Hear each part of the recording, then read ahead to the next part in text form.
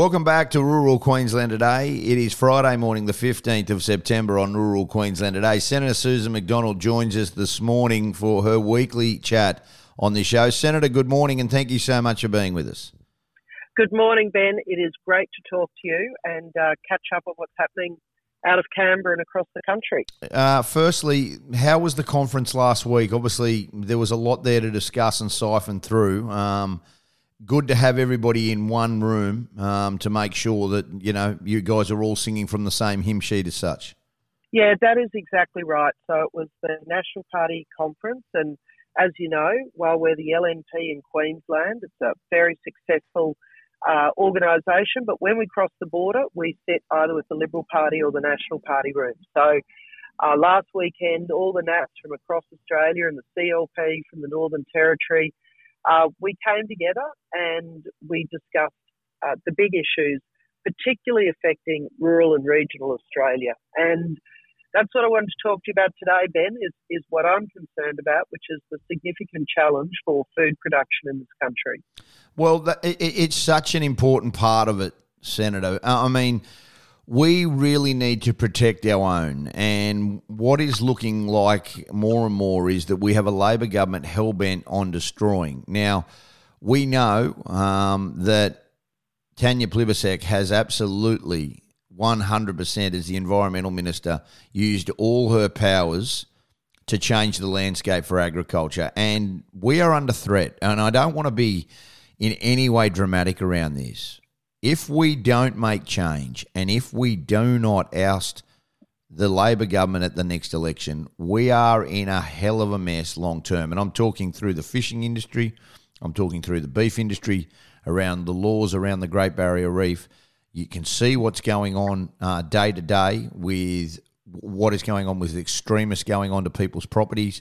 We have no protection of our food source and our food production in this country at the moment. Ben, that is exactly right. And in Australia, we are incredibly lucky. We have enjoyed stable government for generations. The basis of our constitution, we have been able to just get on with the business of being Australians, growing our fantastic agricultural communities, our mining communities. And we have to be clear, this Labor government is not traditional Labor. It's not the Labor that you and I'd think about who, would be thinking about protecting workers and whatnot. That is not their focus anymore. Their focus is a left-wing agenda that has no place in Australia. It's not proud of the incredible standards that we do things to in Australia, that there are well-paid jobs coming from the high level, high quality of agricultural production that we do. There's no recognition of that at all. And instead we have this agenda which is very, I'm loath to say even European, because it's further left than that. The Greens in Europe are nothing like this, and Labor in Europe is nothing like this.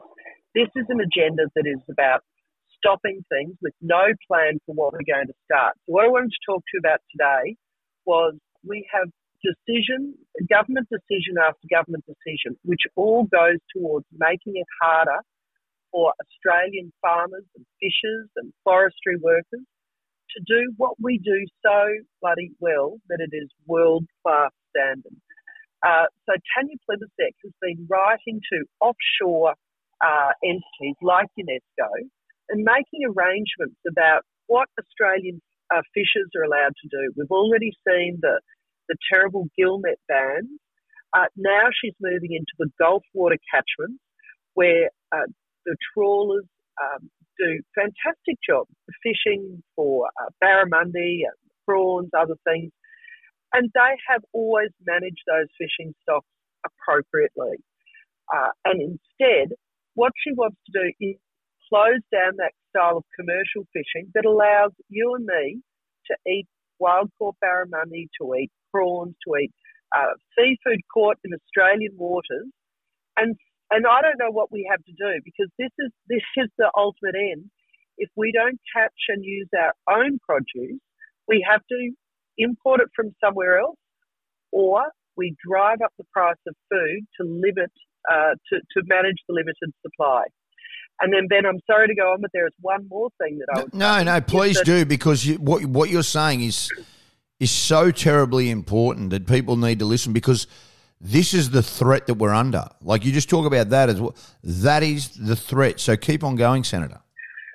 So the next one is something that in North Queensland and regional Queensland we probably don't think about a lot, and it's the Murray-Darling Basin. It's a long way away. It's complex. It always seems to be a big bun fight between the states, and so I've certainly been guilty of thinking, that's not my bag.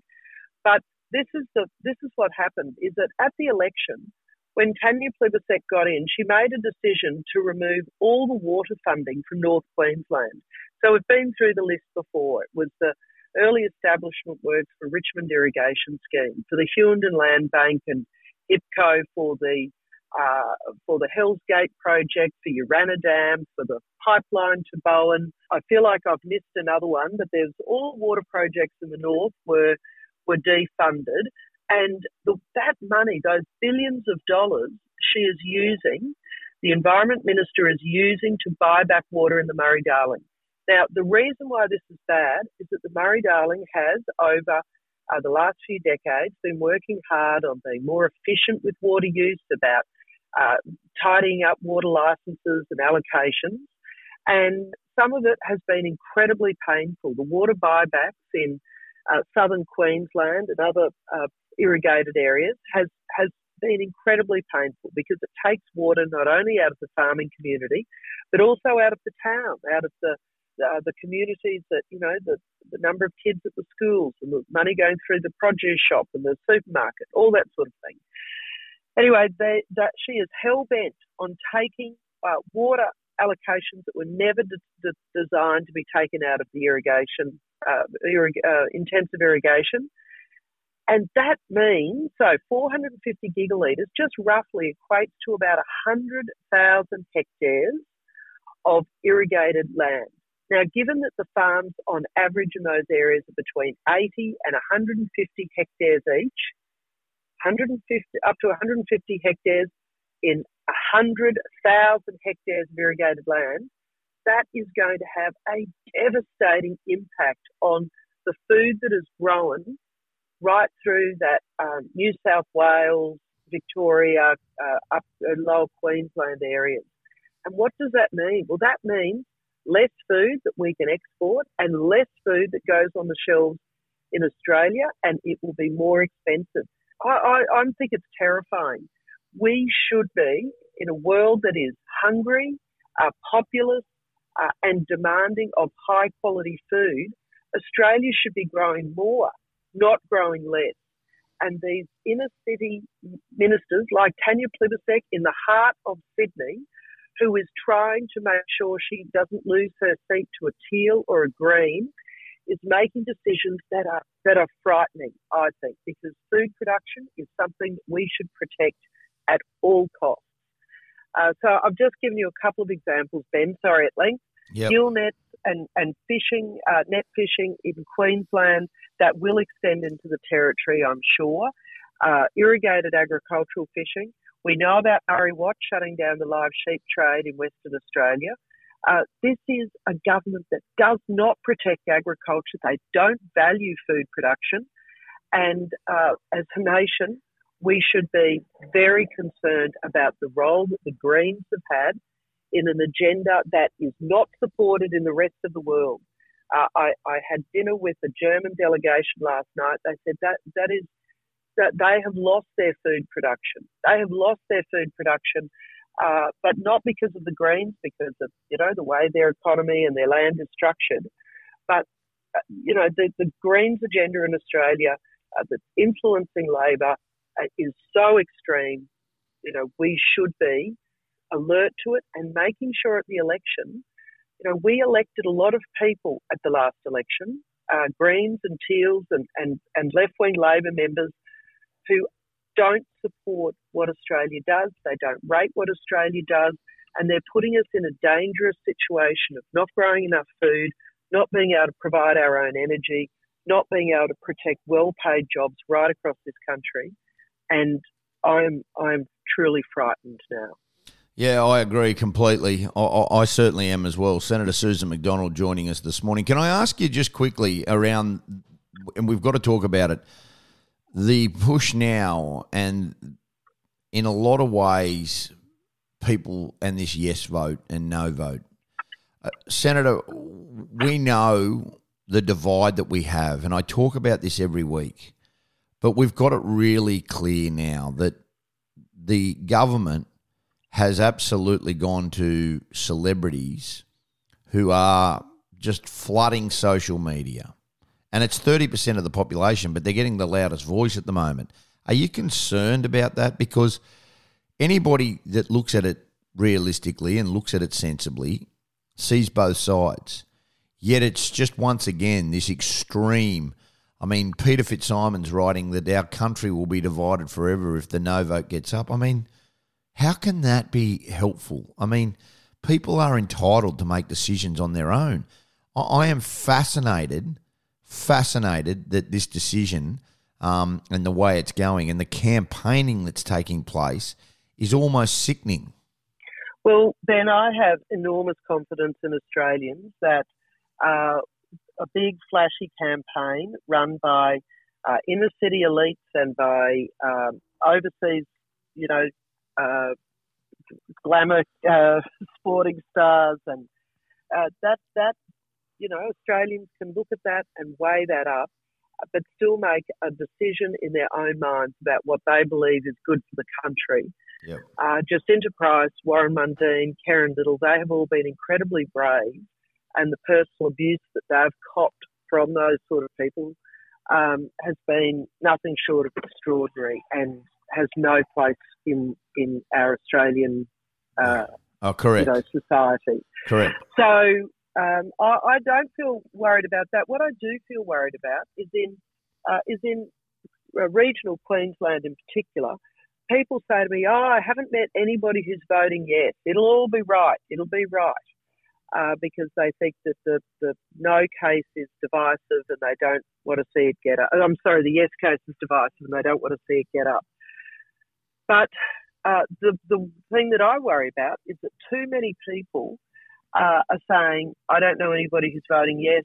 I worry that people might get too relaxed about it. They won't turn up to vote, that they won't encourage their children, their employees to turn up to vote, and that we might have big populations in cities who, it's very easy for them just to go down and vote, during the pre-poll period, and that we will end up with these big numbers from the cities, and that regional people will take it a bit lightly.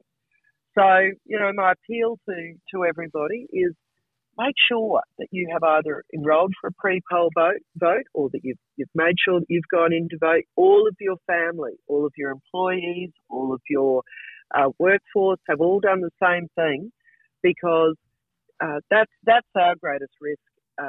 No question. That we are overrun by the big populations in the cities because we've taken it all a bit lightly. Oh, you couldn't have said it any better. And that's the concern for everybody, I think. I don't think there's any two ways about it, that everybody is very, very concerned moving forward that happens. Quickly, and I know how busy you are, Qantas, the workers finally get a win. Alan Joyce did the wrong thing. Qantas did the wrong thing. Anthony Albanese has done the wrong thing. And in time, we will see that. It has been poorly handled. It has been really a dreadful situation for what is a proud, proud airline, and one that I choose to fly on. But gee whiz, they're in some trouble. Well, you're right. Qantas has been the national carrier. We're always proud and relieved to see the red kangaroo on the tail. But I think under the leadership of Alan Joyce, he's undermined the foundations of that business. He's not been investing in new aircraft, the outsourcing of staff, the using of influence to block competition like Qatar Airways. These are all things that don't set Qantas up for good stead. I think that the board there needs to be questions asked of the board. What did they know? How aware of this agenda were they? Because at the end of the day, it is the board that appoints the CEO. Because Australians, not just the shareholders and the super funds that own Qantas these days, But Australians more broadly, we expect more from Qantas, and I think it's important that they really deeply think about have they done the right thing by the country who has so long supported Qantas. But I'll just give you an example of how deep this is run, Ben, is that in the Senate last week, Labor has done the right thing and been pushing back against an inquiry into a very important project for the Northern Territory, defending the resources sector in the Northern Territory.